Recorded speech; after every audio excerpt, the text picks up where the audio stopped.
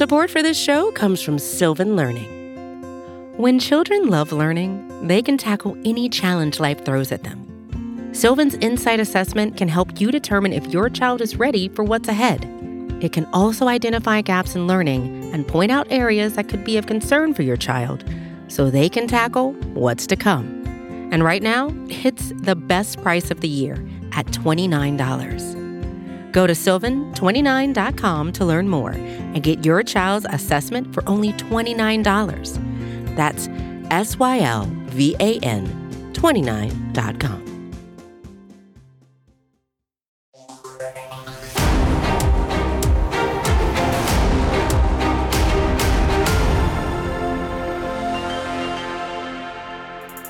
What's good, everybody? I'm Rob Stats Carrera, and welcome to SB Nation's Sunday Late Night Wrap-Up, brought to you by DraftKings. This is the show where you will find out exactly what happened in every game that was played on Sunday. But before we do, we want to remind you that DraftKings Sportsbook is an official sports betting partner of the NFL. Download the DraftKings Sportsbook app today and use code SBNNFL for a special offer when you sign up. That is code SBNNFL only at DraftKings Sportsbook. Let's start in New England, where the Bills had a chance to make a statement and retake control of the AFC East with a win, and they knew it. Nursing a 5-point lead with around 4 minutes to go in the game, Sean McDermott passed up a short field goal on 4th and 1 and decided to put the game in the hands of his best player. Josh Allen under center. Josh going to keep it himself, going to run around the left side, try to get there anywhere. He's got the first down. He gets inside the 30. He is dumped by McCourty at the 26-yard line. First down, Buffalo. Woo, first down, Bills. I didn't see that one coming, Eric. I didn't see that one coming at all. John Murphy and Eric Wood on WGR Sports Radio 550 Buffalo. Allen got the first down. The Bills would score a touchdown on that drive and ultimately beat the Patriots 33-21. The win puts Buffalo at 9-6 and in first place in the division with tiebreakers over the Patriots and the Dolphins. Josh Allen was a monster in this game. He made several big plays on the way to 314 yards and 3 touchdowns. The Bills did not punt in this game, which is the first time anyone has ever done that against a Bill Belichick coach team. New England, meanwhile, has lost 2 straight after their 7-game win streak and sits at 9-6 on the year, good for the 6th seed in the AFC. The Chargers were coming off a brutal loss to the Chiefs in overtime, but they had nothing to worry about, right? They were going up against the lowly Houston Texans. What could go wrong? Mills digs in, Burkhead in the backfield. Mills, quick pass, Nico at the 5, Nico in the end zone, the dagger! Touchdown, Houston! My goodness! They're gonna do it! Oh, they did it all right. That's Mark Vandermeer and Andre Ware on Texans Radio, Sports Radio 610. The Chargers messed around and found out. They turned the ball over 3 times and were stunned by Houston, 41-29. Now, I know what you're going to say, but stats. LA was missing Joey Bosa and Austin Eckler and Mike Williams and a bunch of other guys. That's no excuse. The Texans were missing 16 players due to COVID themselves, and they stink when the starters are there. This loss is a crusher for the Chargers, and it really hurts their playoff hopes. They are now 8-7 on the year. That is 9th in the AFC, and they have games against Denver and Las Vegas to end the year. So, that Chargers loss meant the Chiefs could capture the AFC West with a win over the Steelers, and Kansas City did not miss the opportunity. They blew out Pittsburgh 36-10 and took home their 6th straight division title. This game was 14-zip in the first quarter and 23-zip at halftime. It got so bad that CBS actually cut away from the game to show kneel downs at the ends of Broncos Raiders. The win puts the Chiefs at 11-4 and keeps them ahead of the Titans for the top seed in the AFC heading into the last 2 weeks of the season. 2 injuries to keep an eye on for the Chiefs, Clyde Edwards-Helaire and safety Tyrann Mathieu. Edwards-Helaire left with a collarbone injury, but supposedly x-rays were negative, so we'll see. Mathieu exited with a quad injury in the second half. From the Steelers' perspective, as bad as this game was, they are still 7-7-1 on the season. They can technically still win the AFC North, believe it or not. Now, they need help, but if you just went by how they played Sunday, you'd think they were a 3-win team. In Cincinnati, even with a ton of Ravens missing due to injuries and COVID, the Bengals were still going to need a big day from Joe Burrow if they were going to beat Baltimore for the second time this season. I think it's safe to say Joe Burrow delivered. Burrow scrambling, throws it deep downfield. Mixon makes the catch at the 10 and goes down at the 7. He beat Anthony Levine. Burrow with the deep ball completion. And that will take Joe Burrow up and over 500 passing yards, the first quarterback in more than 50 years of Bengals football to ever do it. Dan Hoard and Dave Lapham on Cincinnati's ESPN 1530.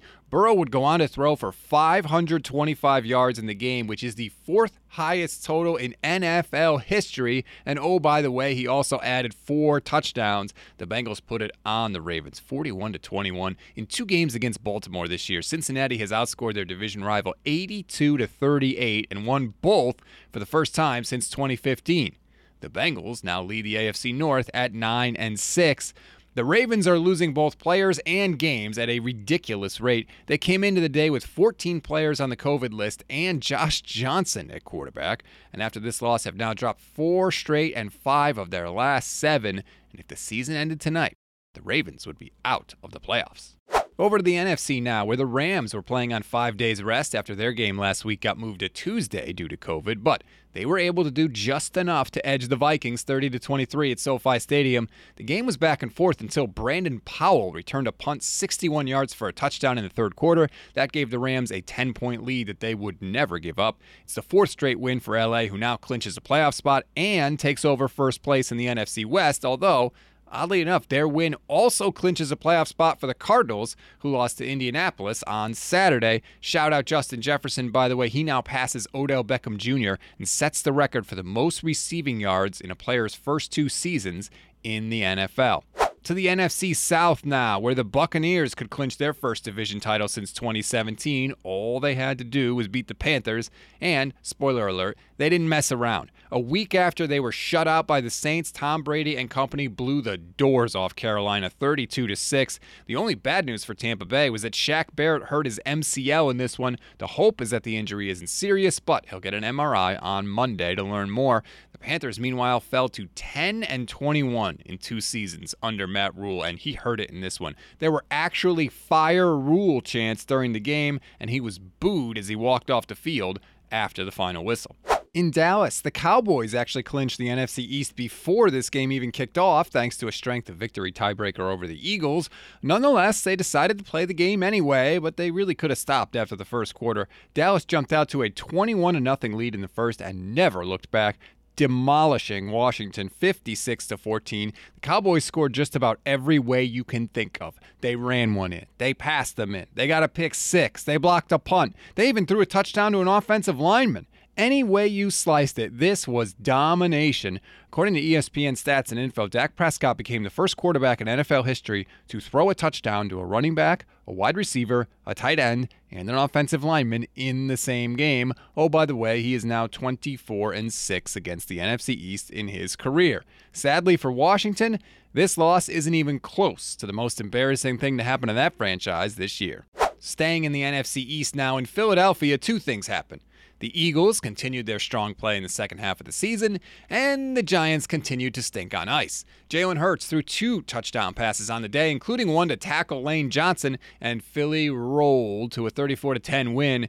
The Eagles started the year 2-5, but they have won 6 of their last 8 games. They are now the 7th seed in the NFC and could clinch a playoff berth next week with a win and a little bit of help. To snowy Seattle we go now, where the Seahawks were clinging to a 24-17 lead late in the fourth quarter. With around 3 minutes left in the game, Nick Foles drove the Bears 80 yards down the field and hit Jimmy Graham for a 15-yard touchdown pass that made the score 24-23 Seattle. So, did the Bears kick an extra point and pin the game on their defense? No way. Matt Nagy said, forget that. I'm going to get fired anyway. Let's go for 2. So, on the conversion, Nick Foles found Damiere Byrd in the back of the end zone to get the 2 points and ultimately give the Bears the 25-24 win. This loss officially eliminates Seattle from playoff contention, and it also gives Pete Carroll the first 10-loss season of his entire Seahawks tenure. And in a note that interests only me, it was just the 3rd snow game in Seattle since Lumen Field opened in 2002. In Las Vegas, Drew Lock and the Broncos had a 13-7 lead at halftime, but that's when Josh Jacobs went to the Raiders coaches and asked them to put the game on his shoulders. They did. He responded with 129 yards in the game, his first 100-yard game of the season. The Raiders responded with 10 unanswered points in the second half, and they complete the comeback and beat the Broncos 17-13. That puts their record at 8-7 on the year, while the Broncos dropped to 7-8. In Atlanta, Matt Ryan threw a tie-breaking 12-yard touchdown pass to Hayden Hurst early in the fourth quarter, and the Falcons held on late to beat the Lions 20-16 and keep their slim playoff hopes alive. Detroit was threatening late, but quarterback Tim Boyle threw an interception at the Falcons' 1-yard line with 33 seconds left. That obviously ended the threat. Atlanta is now 7-8 on the year. Let's give a little bit of love to Arthur Smith. He has a chance to finish with a winning record in his first season. Don't forget, the Falcons were 4-12 last year. I got you, Arthur. Don't worry.